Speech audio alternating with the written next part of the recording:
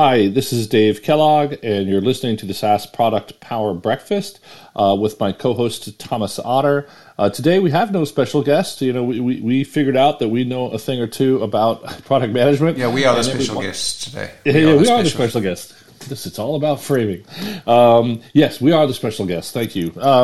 And, you know, we know a thing or two about product management. And I think in listening to this podcast, where I was catching up with a few episodes that Thomas ran on his own, and listening to some other podcasts, an interesting theme has come up, which is kind of the difference, basically, from a startup perspective, should I hire a big company PM? And then from a PM perspective, how should I build my resume if I want to go work at a big company or if I want to work at a small company? So what I'd like to do today with Thomas is explore that question, which is really hiring and kind of the job of big versus small company PMs with an eye towards those sides of the coin. Well, given what we know, what do I do if I'm a PM to manage my career appropriately? And flipping it over, if I'm a startup CEO or founder, who should I hire and why? So Thomas, are you good with that for the topic? I think we're going to have some fun with this one. Yeah. I think so. I'm looking forward to it. So let's jump in. I'm going to start by asking you a question, and then we can flip it back and forth as you want. But okay. I think before we start to explore how to manage your career and you know, who should you hire, maybe we should just look at the job itself. And do you want to take a swing at kind of, you know, I'll give you one or two questions. Either what is the job of a big company PM versus a small company PM, or how do they differ? And I'd love to get your take on that as a foundation. Right. So, and let me start, yeah. So the big company PM, the more important word is the M, you know, is the management word, right? Because essentially, in a large company PM, your success is actually determined by your team's success, right? So, in a large company, you know, being a product leader, your success is really about how you manage a team of product managers. How do you guide them? How you manage your peers in engineering and sales, and how you manage upwards. You know, so you know, you write the word M in big letters. You know, so if you want to be a PM, an influential PM in a large software company, you've got to like the cut and thrust of management, of politics, of all those things that go with a very big company. Sure, there are politics at small companies, and you know, that goes on in sort of every organization. But you know, in big companies, politics becomes professional, and you need to be able to be comfortable and ready, or at least not naive about dealing with that. You know, that's I think the differentiator from small to big is in big it's largely about management. Yeah, I love that. I did not, just for the people listening, I did not know that was going to be your answer. This isn't rigged or wired, but I love it, which is, you know, at a big company, it's lowercase p, uppercase m, and I would argue, and conversely, you know, at a little company, it's uppercase p and lowercase m. Sure. In a small company, you're spending all your time like figuring out product market fit, and you know, you're dealing with those kind of questions, which are very much about the crafting the product, right? In a large company, if you're in a senior position, it's getting the team to craft the product, and so you're building a product through the proxy of other people, and that's a very different skill. It's something I found when I moved from Gartner to SAP, is that, or SuccessFactors at Gartner, you know, my productivity was dependent on my own output. Right, it was how many calls I did a day with end users, what did I write, what keynotes did I speak at, blah, blah, blah. At the end of the year, I could look back and say, what did I do? And, 90% of what I did was dependent on my own performance, what I'd done. And when I was as a leader at SAP in product, it was what the 160 direct reports, or 160 people I had reporting to me did, that was far bigger lever than what I did, right? So two questions. One very tactical, and the other will be more strategic. But the tactical question is, how many developers did you have? But it's just because I know you ran a very large PM organization of, I think you just said 160. What was your PM to coding developer or engineer ratio? It was there were over, this is at the height of things, there were over 1,000 engineers. 5 or 6 to 1. Okay, that's even more than that. Sometimes it was like 10 to 1. So at some points it was like 8 to 1. 8 to 1, 10 to 1. It grew. But high single digits to 1. I think it's one of the look in sales and marketing. We love ratios, right? BDRs per rep, SEs to rep, managers per rep. You don't hear it as much, at least in my world, outside. So just this is super tactical, but I think what you're saying is your rule of thumb 5 to 10 somewhere from PMs to developers, PMs to Eng. Right. All right. Sorry. I have it backwards, by the way. Sorry, Edge to PM. Sorry. Yeah. So, this is always people are always looking for the magic ratio here, and there isn't one. Agree. The thing that I watch out for is, software companies tend to have these terms, like at SAP we have this term called a team of 10, and this was kind of in theory was SAP's own proprietary definition of what a Scrum team was, but when you looked at these things, people said, there's a person doing architect, person doing Scrum Master, person doing PO, and then there's engineers. And when you looked at a team of 10, there was always the managerial non-coding roles were filled, but then you looked around and said, hey, we're missing 3 engineers here, and one's on maternity leave, and we want this guy's on long-term sick, and we've got 2 vacancies here. I'm just saying, well, that's not a team of 10 then, that's a team of 6. With 2 coders and an architect, and I was sometimes reminded of that cartoon where you have the all these people standing watching the guy dig a hole, and so you've got to be careful of that. At the same time, you don't want a situation where you have where the engineering is that ratio gets much over 10. If you've got more than 10 engineers to a product person, most of the time I think that's getting dangerous, but also you don't want 3. So agree with you, by the way. And my favorite unit, just because I'm a units guy, I always am looking for the magic ratio, and I know I'll never find it, but because there is one, it is not one. But my favorite single metric, Thomas, is developer density or salesperson density, because to me it's the exact same problem. You have people who actually write code, and you have all the people around them. You have the people who actually carry a quota and all the people around them, and you want to watch that density. And in my mind, it should be around 40%. Like if you've only got 20% of the people in sales are carrying quota, problem. If only 20% of the people in that team of 10 are writing code, problem. So that's why. So actually on that, I've got total random, not really what we plan to talk about today, but what I like to do is compare those 2 numbers. So the things I sometimes ask my clients, so how many people, and the way I define a developer is, can you commit code? Bingo. Right? Yeah. Right. So can you commit code? So another show, I think quality people are really, really important in software. I think they're most underrated, most important people in software development are quality people, but they don't commit code. Right. PMs don't commit code. Right.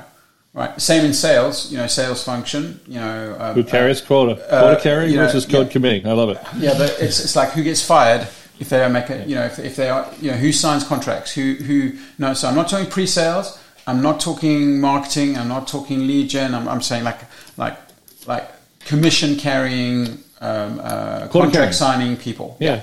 And what's the ratio between number of code commits and number of bag carrying people, right? Yeah. That's a fascinating ratio. And when you look at the successful scaling software companies, right? What do you think what is your guess of what you think that ratio would be? Is it the ratio between the ratios, or are we just talking about the general density of no, the ratio. So if you've got doers to helpers. If one company A has 5 sales, 5 bag carriers, and 2 engineers. Company D has 50 engineers and 30 quota carriers. The ratio of the actual, got it, right, code writers to quota carriers. I'm guessing 1-to-1 if I just had to pick one out of the air. You're wrong, dude. You're wrong. What is it? It's like three quota carriers to 1 coder. Okay. If you look at Salesforce, if you look at like really successful companies, you're looking at scale. Sorry. that moved at scale. and once you have, my theory is once you've got good market fit, right, the efforts of one engineer, right, should be able to support the sales activities of multiple salespeople. Yeah. Okay. So it's like 1 to 3. Like I see, like when I look at the Salesforce, Microsoft, and so on. And it's similar to the when you break it down to the when you look at engineering organization spend compared to sales and marketing spend, they end up being in a similar. Oh, that's 2, 3, 1. Yeah, for sure. That was the clue I missed. Yeah, so I don't disagree with your conclusion. I think I was probably thinking a too small scale. Plus, for whatever it's worth, I'm going to take us back to the main topic. One of the ratios that I like to look at, I didn't realize we had this in common, is quota-carrying salespeople to billable consultants. And that, in enterprise software, in my experience, tends to be 1-to-1. And I was kind of leaning in that direction. But I think you're right. 2 to 3-to-1 makes more sense for, especially as you get bigger, for salespeople to devs. But let me try and take us back to where we were, because I think we're going to have. I love the asides, but I want to take us back. We were trying to differentiate the big company versus the small company PM. You were basically saying that at a big company, it's lowercase p, capital M, and conversely, you were talking about the organization you had, because that's a very large organization in my mind, bigger than anything I've run in product management. Mine was maybe 20, PMs. Which I thought was big, but that was for the Service Cloud at Salesforce. But the question for you also, and I'd like to answer this one myself as well after, but could you just give us a day in the life? Because I really want to make this, like, what was a day in the life for you like at Salesforce? And then we'll come back and answer the same question for So a day in the life for me at SuccessFactors, it would vary from day to day, but what I try and do is the advice that I once had from a mentor was to spend the first hour of your day on your people, because the day runs away with you if you don't. So I try and do one-on-ones with my German team. So I was managing teams across the world, but I'll try and do one-on-one with my one-on-ones with my close team. Once a week I do a stand-up with everyone that was in the office. Just like literally a stand-up, like what you would stand around in a circle, say, hey, what have you been working on? What's worrying you? Where do you need help? So that would be kind of the first hour or so. In the day. I'd meet a lot with the head of engineering, so to understand how we are. The big thing that I was always concerned with engineering was, do we have the capacity that we said we had when we planned? And that was always the biggest thing in my mind. And, there's another aside related to this. Always try to measure capacity to a decimal point, right? Right, so we have 47.4 engineers working on this release, or this feature, or this part of the product. In this development cycle. So I'd spend a lot of my time doing that. I'd spend a fair bit of my time when we were scaling doing recruiting. That would be I think that's a big part, both in a small company that's growing and in a big company, is you're doing a lot of recruiting and a lot of managing. A lot of managing the team. One of the things I used to spend a lot of time doing is in my day was trying to communicate. Why are we doing things? Why did we deprioritize this? Why did we move that up the priority list? Organizing that was discussing priorities and communicating priorities was really what I saw as a fundamental part of my role. A second thing that I think took a lot of time would be engaging with the field. Engaging with sales and engaging with marketing to make sure that supporting, and I probably did too much of this in hindsight, supporting the big deals. When you're competing, against your major competitors for a 9-digit revenue deal, those were the ones that I would get involved in, and I would spend quite a bit of time often traveling and participating in those kind of situations. And I would spend a lot of time also dealing with being a subsidiary of a large company. That took a lot of time, and so I would be dealing with which SAP platform technologies do we or don't we use? How do we which data, SAP data, how do we work with SAP data centers compared to, external data centers and so on. So there was a lot of discussion and politics about how we worked in SAP, and then also how to integrate within the products of SAP. So it was a mixture, I think, there was a lot of internal stuff when you get to that sort of scale. So whereas I was bringing a big team into the sense of SuccessFactors, it was still within an SAP, within a hierarchy within SAP. And so I had to spend quite a lot of time managing that as well. So it was a mix of all those things, a mix of customer, a mix of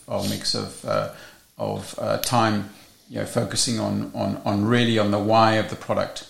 And I really tried to leave the how to people that knew that better than me. One of the things that I always try to do in a product leader, and this is a really important thing, is you have to define the scope of responsibility of the people that work for you, right? So people always talk, when you get a question, so when someone questions a product decision, right? So why are you building? Why did you decide to build, this feature in the US benefits product and not this feature? I would always say, well, that's a discussion that you need to be having with the product manager on US benefits, right? Because they're the expert in that. I'm not, and you're going to have something really, really special for me to override the decision that the PM made on that product. So I think one of the most important things you can do as a PM leader is you back your PMs in the area of expertise. Because the worst thing you can do is dabble at being a product, at being a PO, right? Once you're a product leader, you've got to get out of details in other people's turf. And actually your job is to define the scope so that people have, your product managers beneath you have their zone of expertise and their zone of decision making. And you need to create that zone where they're the undisputed leader of that product. Because otherwise, then people from above and sideways meddle, and that's really, really corrosive if you're not careful.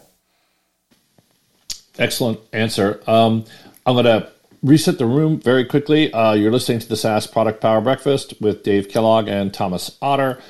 We are our own special guests today. We're talking about PM and the difference between big and small company PMs from two perspectives. One, from the hiring perspective, if you're a startup and you're looking to hire somebody, who should you hire based on background? And then also from the PM perspective, if you're a PM and you're trying to develop your resume, how can you make yourself most attractive for the job you think you want? The room is being recorded. And thanks for joining us. Thomas, I'd like to try and answer that question myself, cool. Just to tell you because one of the things I love about PM is how different it is. So I'm going to tell you my job at Salesforce when I was there. So I was the GM for the Service Cloud, which is slightly different than PM. We can talk about that if you want in a minute. But my only direct reports were PMs. Let's be clear, right. And I do think that's typical, right? Because PM is a very influence function. Like we had, and by the way, you're going to love this. We had 80 overlay salespeople for my product, and we had 35 developers, which is right in line with your ratio, by the way. So we had an overlay sales force that did not report to me. That was Matrix/Influence, but luckily I knew the woman who ran it from a prior life, so that worked great. We had our entire engineering org that reported up to engineering, but we had 100 engineers and 35 developers, or whatever you want to say, but 35 code writers, code committee developers, and 100 people total. $500 million business at the time, second album for Salesforce, or second product.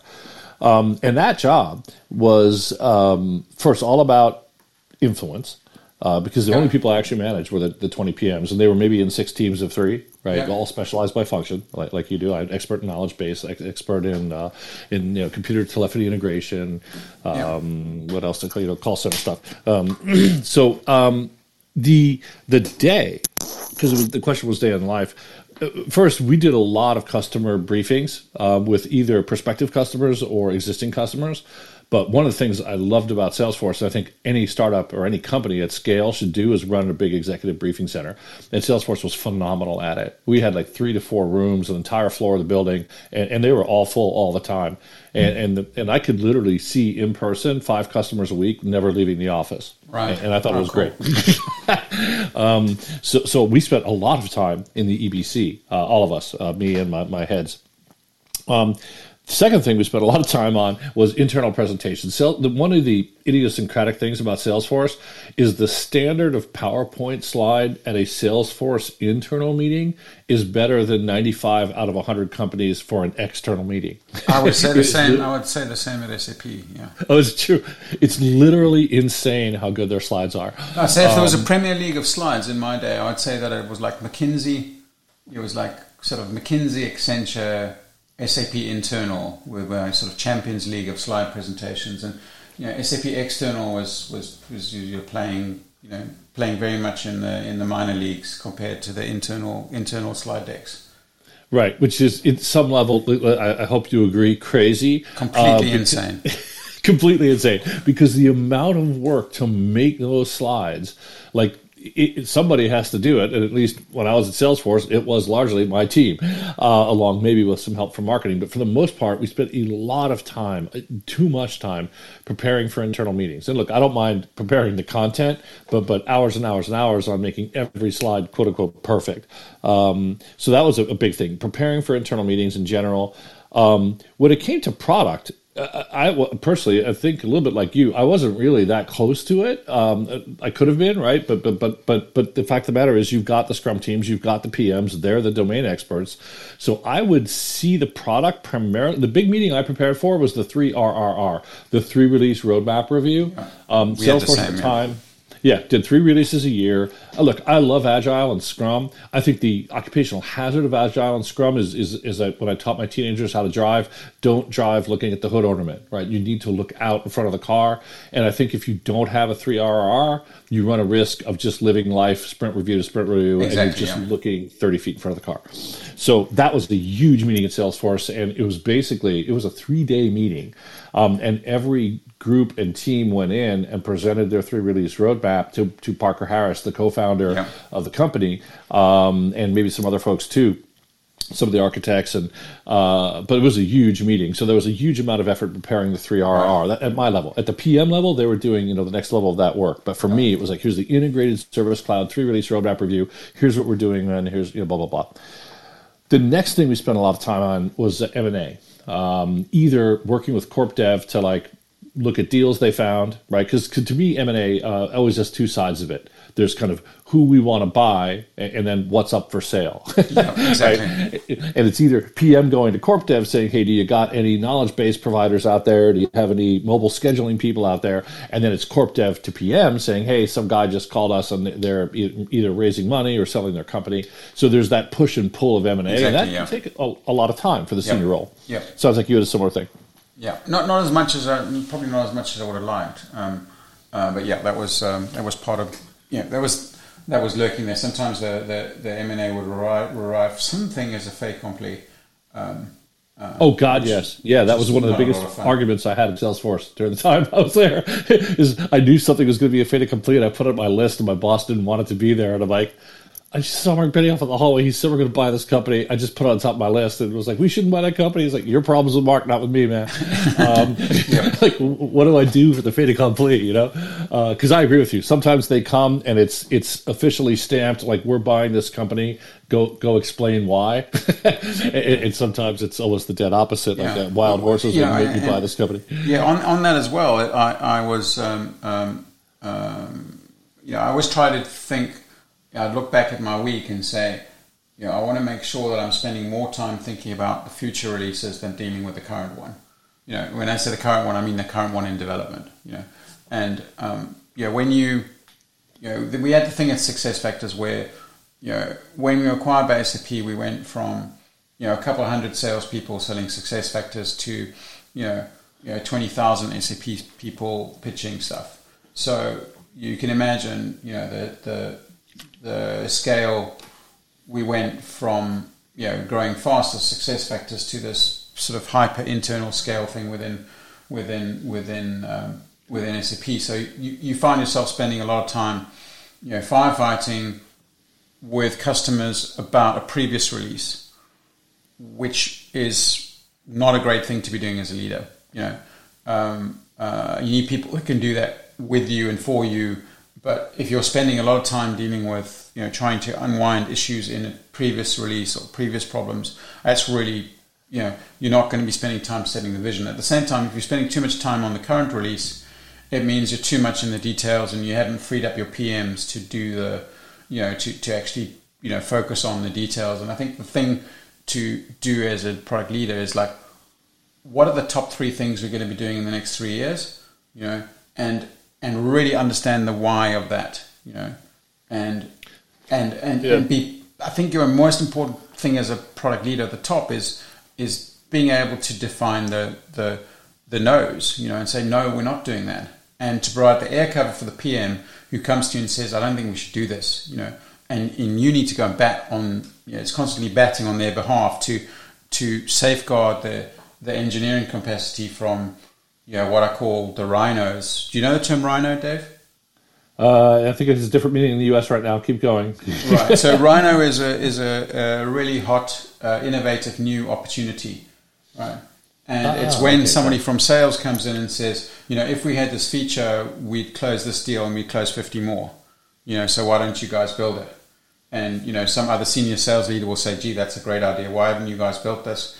And then you'll suddenly find that, out of nowhere, you've got this, this is now the number one sudden priority of, well, we've got to build this to win this deal. And I'm like, a junior, even a middle PM will just get crunched by, a sales leader in that situation. And that's where, I spent a lot of my time, you're really backing the PM to say why we couldn't do this thing, So I think rhinos are similar to what I call BSOs, bright shiny objects. I'm not sure they're similar thing. Exactly the same thing. So you have the rhinos, the dangerous things in product management. Rhinos and hippos. You know about those now, and the other one is a kangaroo.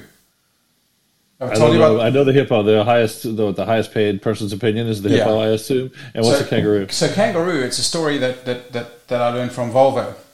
Right, about 6 or 7 years ago, Volvo were experimenting with their. They had a very successful pilot in Sweden for automated driving or assisted automated driving. It wasn't completely automated driving, but it was the assisted thing, right? And they developed a series of features, and they were very good at dealing with snow, dealing with ice, dealing with reindeer, dealing with elk, dealing with all the difficulties of driving in Sweden and Finland and so on, and some bright spark in marketing somewhere, landed them up with a deal in Australia, and so they arrived in Australia, and pretty quickly they figured out, overtaking those big trucks, those trucks with like 14 different, like almost like a train that they have in Australia. Dealing with mirages and dealing with melting tarmac on roads, all the things to do with heat. But the one thing that totally screwed them up was a kangaroo, because it's a 3-dimensional exercise with the kangaroo, because it jumps up and down, and that totally foiled any kind of distance sensor device, right? Because the distance sensing device typically would look how big is the object, right, and then they would know how far away it was from the object. But with a kangaroo, with it jumping up and down, that totally distorted the navigation thing. So it blew the project up by 3 years. And I may be mixing up the facts here, but you get the sense of it. So basically, a kangaroo is a requirement that you didn't expect. Yeah, right? It's a valid requirement that you never saw coming. And awesome. And they come all the time, and so you have to be aware of. My thing was in the meeting. I'll put up like, beware of the kangaroo, and where's the kangaroo going to be in this, in this product, in this release? Because there's always one. You heard it here first. Rhinos, hippos, and kangaroos applied 2 p.m. Okay, Thomas, let me take it back to I want to get us back on the thread, and I want to finish answering my Salesforce Day in the Life and then ask another question. So I was talking about Salesforce Day in the Life. I was saying it was largely a matrix job, a lot of customer work, a huge amount of internal meeting prep, M&A work, both from the evaluation perspective we discussed already, the kind of two sides of that, but also integration. We were wrestling with a couple of difficult integrations in my area. That was a lot of time. Then messaging to sales, spending time with sales for sure. Platform decisions, like you mentioned, I remember like big amounts of time being spent on who builds the routing engine, because the customer service needs one for routing cases, sales needs one for routing leads. Do we do this in the platform? Do we build our own? That sort of architectural / platform issue. Yeah. And then finally, deal support. So that was my day in the life when I was at Salesforce. You heard about Thomas's when he was at SuccessFactors. The question, Thomas, is everything we've talked about, would you hire either one of us who did that job into a startup? I mean, does it make you remotely qualified to do the job at small scale? Thoughts? I don't think it does. I think, well, put it that way. I think there's some things that you do in that role that you also do in a startup, but I think they're probably 10 minutes in your day compared to 10 hours in your day.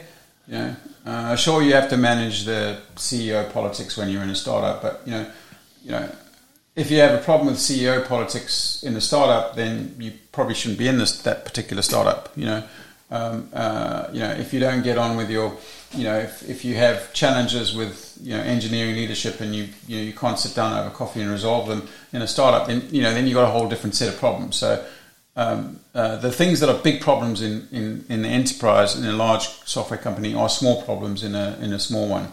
So I don't think that in the startup there's a lot. I think with the scale up, I think that's where it starts to blur.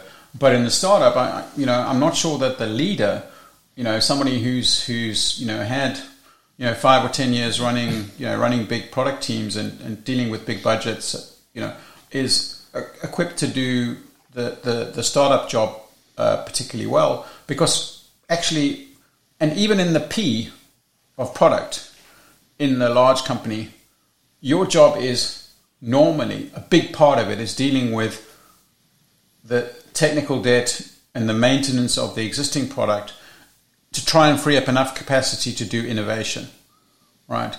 In the startup phase, it's 90% you're trying to innovate, and 10% you're trying to deal with. You're dealing with a little bit, maybe a little bit of technical debt, but in the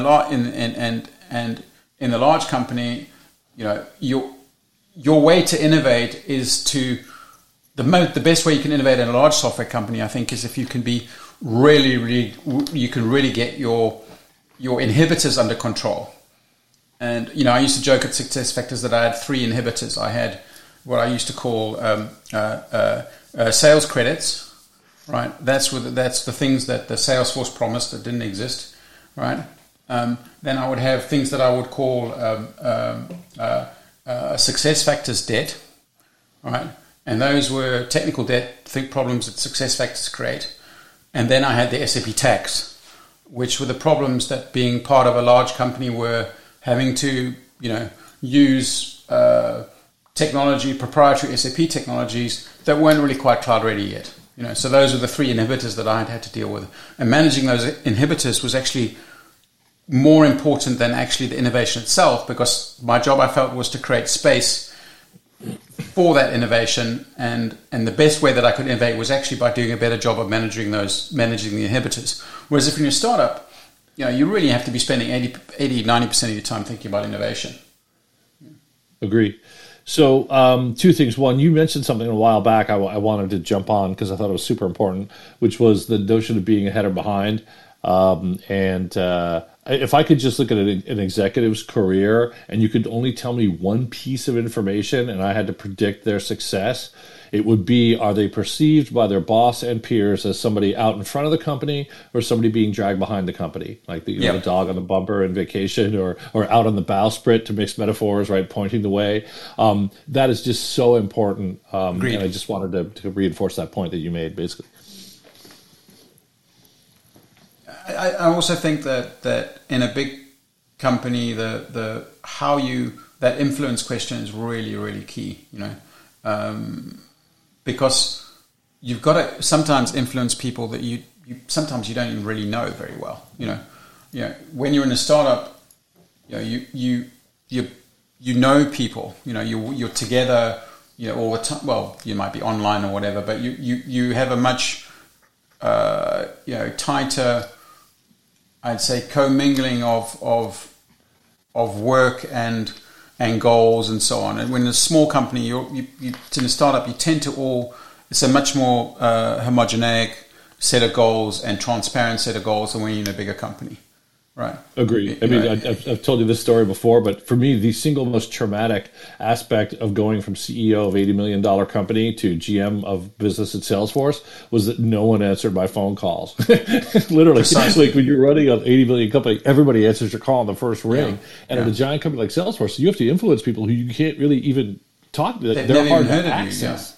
Yeah, let alone interview. Yeah. All right, so back to so great point you made there about I want to call it the career telltale. Are you on the bowsprit or behind the bumper? We've got to find a better metaphor. But the question I want to take us back to the question of, in some ways, when listening to you answer first, I feel like that job prepares you more to actually found a startup than go work at one. Right? I think you're right. You're much better off maybe working at a scale up than a startup. Yeah. I would be interested in your view on that line. But what do you? Let me flip this to a question for you. What do you advise clients on like hiring either their first PM or their first VP of PM? And when do you what profile do you tell them to look for? Hopefully not the job that you and I had. Maybe the people who work for us, or do you just say no? Go find another startup. How do you think about that? Yeah. So I think so again it comes back to the context thing. I got into PM. I got to give you a background here before I answer this one, but my approach into PM was from subject matter expertise into PM, right, and so I had to learn a lot about PM fairly quickly, and then since then I've become interested in PM. So in my mind always you have this tension between it depends. So this comes back to the context. It depends a little bit about what you're building, right? So if you're building something that's that's highly complex and so if you're building payroll, for instance, one of the things PM's got to know something about payroll, right? Because it's not something you can learn in a weekend, right? So you've got to some products where the use case is very, very simple and what you're trying to achieve is pretty straightforward and doesn't require a whole lot of deep intellectual compliance requirements or whatever. Then a PM that's really good at the process of PM is really, really important part of the hire. But you've got to be careful that you understand the subject, the kind of subject matter that you're going to be building in the product. So ideally, I'm looking for people that have both. They understand the subject matter area and they understand being a product manager. The thing I ask people to look for the most, and it's a hard thing to assess, but is the willingness of people to be curious and the people to learn. Because the product management job is really about it's really about learning every day. You have to be learning something every day, whether it's about the product that you're building itself or whether it's about the process of being a better PM. It's really is an on the job learning. So I want to be able to help people identify the fact that the person that they're hiring has a sense of curiosity, has a sense of willingness to learn and is interested in that process of continuous learning. I think for me that's above all, that's what I ask people. That's what I ask people to look for. That point about being able to influence others without having direct reporting control. So red flags for me is, when the PM asks, when interviewing somebody, so how many direct reports will I have? That for me is if that's one of the early questions people ask, then it probably means they don't understand the job. So the direct report thing is a bit of a bit of a head warning. If they're asking questions like, geez, how many engineers are we like to, how many engineers are we like to have? How far are we in? How have you defined product market fit? What is the ideal customer? If they're asking those kind of questions, then those are the kind of people you want as PMs. So, plug for our episode with Aaron Kalb, co-founder of Elation. He dug into that topic a lot, and I think his question was, tell me about a product you really like. Yeah. Tell me a product you really don't like. Now tell me what you think the people who built the product you don't like were thinking. Right? Oh, that's great. He was overall testing for kind of curiosity and open-mindedness, which I think is you were emphasizing the curiosity, but I think they're super important. As I've mentioned on previous shows, curiosity in sales is also super important. Yep. You hit on the age-old tension between domain and PM skills. Yeah. Right. And I think it was our podcast that you were interviewing somebody where they were basically arguing, in many cases, it's easier to teach PM than teach domain, right? Clinical trials or some of the other examples you've used, or payroll, whatever it may be. So I agree with that. But I think the question I have is, look, I do work with startups, and I try to advise CEOs, often product-oriented CEOs, right, who had that GM job, and they're trying to figure out when to hire a head of PM and what it should look like. And my general advice would be to find somebody working for us, right? Like the people who had the job that I had typically went on to be CEOs or founders. Like one of them is CEO of Guidewire right now. I mean, they're landing in big jobs. So that's good prep for a big job if you have the right background before it too, which is also very important. Yeah. But for hiring for that startup, or I'm doing a lot of my work these days, I would tend to want to hire the first line manager. We would call them the director or the VP if it's a big enough company. And those people have a chance. But in my opinion, if they've never worked at a startup before, and just say they have domain. So wow, you've got domain, it's call center, you've done call center. The question is, if they've never worked at a startup somewhere in their background, I probably wouldn't touch them. If it was big company, Salesforce, I think it's just too hard. And this, by the way, is going to flip the coin over, Thomas, to career management. I believe if you want to be the head of PM in an early stage startup, which I think is a fun and lucrative job, the best way to prepare yourself is kind of alternate between startups and big companies so you can get the breadth, kind of like, because we never actually asked the question, what is the PM job at a little company? I just call it jack of all trades. We've talked a lot about the big company because I don't think people really understand what it is because it's really very little P, as you point out. A little company, I think people understand, it's jack of all trades. But in my mind, and I'd love to hear your view on this, and maybe it's too utopian because there aren't that many people who've done this, but I'd say go get somebody out of a big company because you learn and get big best practices, relationships. You just learn a lot at a big company. But if you've never worked at a small company, I'm really worried you're just gonna die. I think so. I mean, it's also. I think it also depends on the person. Someone might say, "Well, I've really thought this through." And so if you have that person on the big company, I wouldn't say like you said, like totally avoid them. I think you can. I think maybe it's a step back from that. But they've got to convince you that they want to do a startup. And they've got to understand that they will be ordering their own laptop. They will be they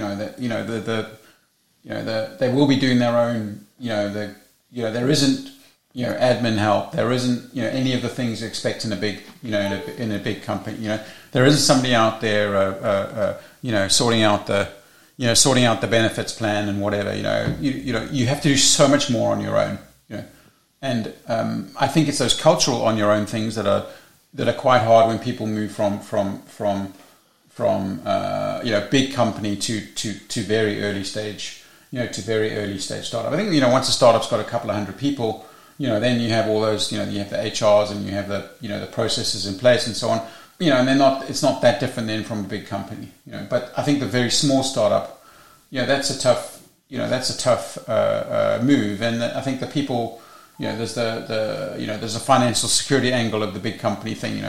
Are people actually, senior people in a position to do the startup? Are they comfortable with the idea that, maybe you might not get, maybe this company doesn't exist in 3 months. And I think if they can understand that this company might not exist in 3 months and they're comfortable with that, then they'll cope with moving to startup. But I think a lot of people in a big company, you take it for granted that the big companies, going to continue to exist.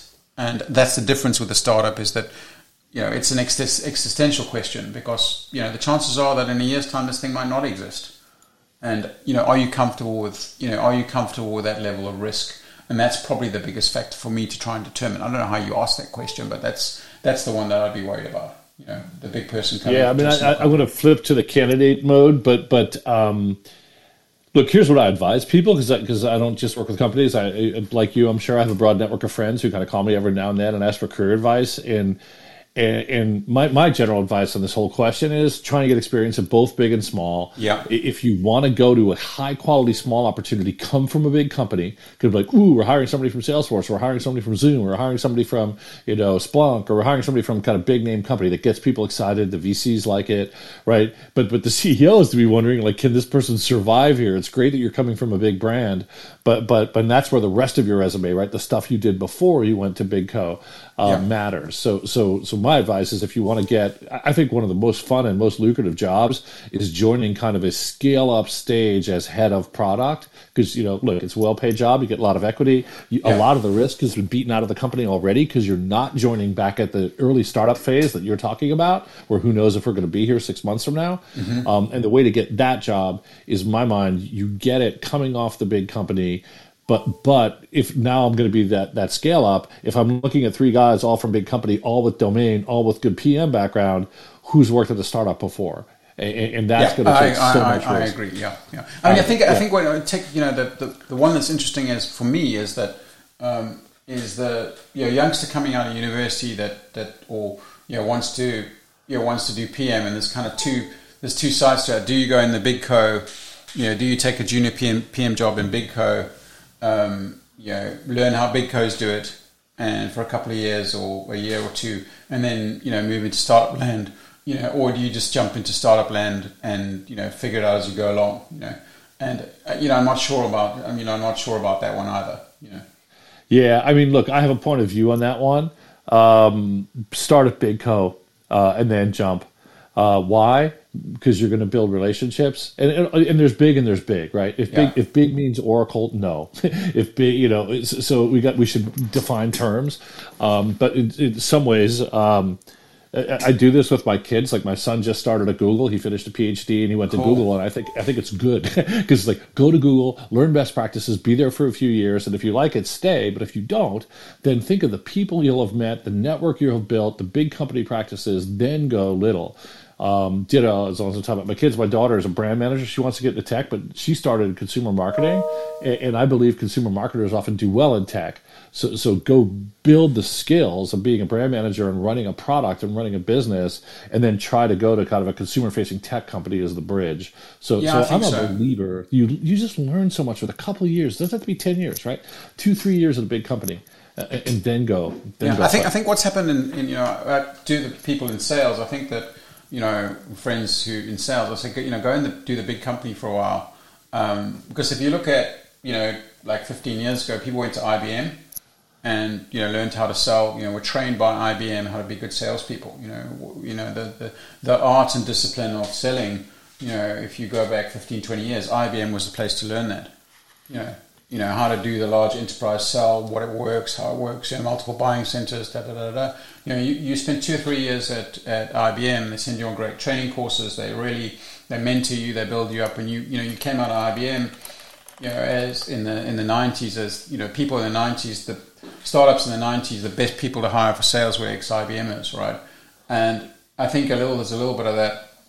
I think if you look at If I look at how SAP's improved in terms of the sales academy, I think it's an awesome setup that they've got now. That young people come in, they spend a bit of time in pre-sales, they spend a bit of time in direct sales, they spend some telesales, they spend a bit of time in shadowing big account, people managing large accounts, and after a year or two of that, they really are strong. And if they then say, okay, I don't really want to be in a large company, I want to be a startup, then that's a great hire. Obviously, if you have somebody that's 20 years of large enterprise sales only in large software companies moving to startup, that can be a disaster. But that education and discipline that you can get in a large company, I think is cool. What would be interesting for me, Dave, is what's the best company today to learn product at? And let me answer first on sales because you touched on the IBM sales training, and that was true back in the day. The modern equivalent is basically, believe it or not, and this is crazy because Xerox was another one back in the day. Yeah, Kind of crappy company, but they had phenomenal sales training. Yeah. Today, the next generation of that was PTC, parametric technology, it was then known. And they have created a kind of generation of sales leaders, including John McMahon, who was head of sales at Blade Logic and MongoDB, written a book called The Qualified Sales Leader. And that mafia is today what and that's basically the spring off of the PTC mafia. Right. That's the leading sales mafia if you want to do hardcore enterprise sales. On product, I don't know who the best company is and who's where's the place you want to come out of? I mean, some people would say Apple. I would probably disagree, certainly for enterprise. I don't know. I'd say Salesforce, but I'm probably biased. I mean, I think they do a great job of training PMs and making great PM leaders. I'll probably say, I think SAP. I don't think it's, as much as I enjoyed my time at SAP and I have huge respect for the company, I don't think it's SAP. I don't think it has a product-led, has an engineering-led culture, which is different from a product-led culture. That's a whole other show. Agreed. It's a bit of a walled garden, right? And I think if you spend too much time at SAP, you get branded SAP person and you will have trouble. Like somewhere between 8 and 12 years, that's the yellow zone. I think beyond that, people just go, oh, SAP lifer. They'll never be able to work anywhere else. They've adapted to the conditions of that environment and cannot survive outside it. Yeah, there is that. So I think Salesforce is probably one. I think today quite an interesting one was probably someone like Zoom. Some of the companies that have had that real hyper growth. I think of people like working with someone like Ross Mayfield at Zoom would be really cool. He's had that startup exposure, that whatever some of those people that have had that real product discipline learned from them. But I don't know of a company yet that has really got that discipline of a product curriculum. When I mean curriculum, I don't mean just lessons. I mean, how do you actually develop people as PMs? If you look at the Accentures and McKinseys, they know how to develop people as consultants. You go into those companies and you start small and you feel overwhelmed at first, and then a little while you can do it, and then you push you up to the next level, I think we don't have that discipline yet in PM in terms of being able to give people responsibility for a small thing and then give them a bit responsibility for a bigger thing. We haven't really developed the models yet in PM. I think to have that kind of growth, it's still very much figure it out as you go along. Yeah. I don't know the answer to that one. We'll have to try and research it because it would be good. It would be good to know. Because, by the way, I can think of companies that have great products and multiple products, which is part of the formula in my mind, like Atlassian. I just don't know how they train and teach and develop PMs. A friend of mine was a PM at Zoom. I think that's a good candidate. But they don't really have that many products. So to me, I'd want it to look like Atlassian. Because if you're going to be really good at this, in my mind, it can't be a one-product company. It's got to be a multi-product company because that's forced them to kind of build a system for management. Yeah, I think Atlassian would be high on my list. And look for the people that are writing thoughtfully about product as part of their. Find the time to write thoughtfully about product. So, perhaps if you're looking for a job in product. Maybe one of the things, as you're interviewing, because when you go for a job interview, you're doing two things, right? You're interviewing the company, and the company's interviewing you. And maybe the question you should ask when you in one of your early interviews is, how's this organization going to help me become a great product manager? Yeah. And then you turn it around, and so if you look at Atlassian and stuff, one of the things that always impressed me when I first looked at Atlassian, way back when it started, is they were always writing about what they were doing. The product leaders were always writing in an open, transparent way at how they were building their products, and they took great pride in communicating about their processes and the way they worked right from early on. And if a leader can carve out the time to write about what they're doing in a thoughtful way, they're probably a pretty good manager, pretty good manager of their time as well. but that's an easy thing to push off if I blog about how I handle with how do I handle escalations, or how do I handle roadmap blockages, or how do I think about roadmaps. If product leaders are spending time to write about those kind of things, then they're probably pretty cool people to learn from. Yeah. Awesome. Okay, guys, we got about 4 minutes left. We got time for one question from the audience. If anybody wants to weigh in, we've not been great at getting questions historically, but I'll open it up for a quick one. And if I don't see any hands go up, I'll start to wrap us up here. Thomas, did you have any? Well, let me see if I have any closing thoughts, and I'll come back to you. Look, to me, my closing thoughts on this episode would be the jobs are shockingly different, right, between big company and little company PM. And I think it's easy to forget what the job of a big company PM is, which is why I wanted to spend so much time discussing it in kind of real detail. I think big company PMs in general, heads of PM, end up making better CEOs and founders than they do PMs at big at other or advisors. Or advisors. Yeah, or advisors. We make good advisors. Yeah, but hard to go into a $10 million startup as head of PM. I just think it wouldn't work that well. I'd rather get one of their direct reports. I think the age-old question of domain versus not. I think it all depends on domain complexity. So some stuff you can learn, some stuff you can't. I'm guessing clinical trial processes are pretty hard to learn. I know that call center, by the way, I thought call center would be easy, and it was at one level, but there was a lot more there than I knew about, right? Even stuff that looks easy can be hard. So domain definitely matters.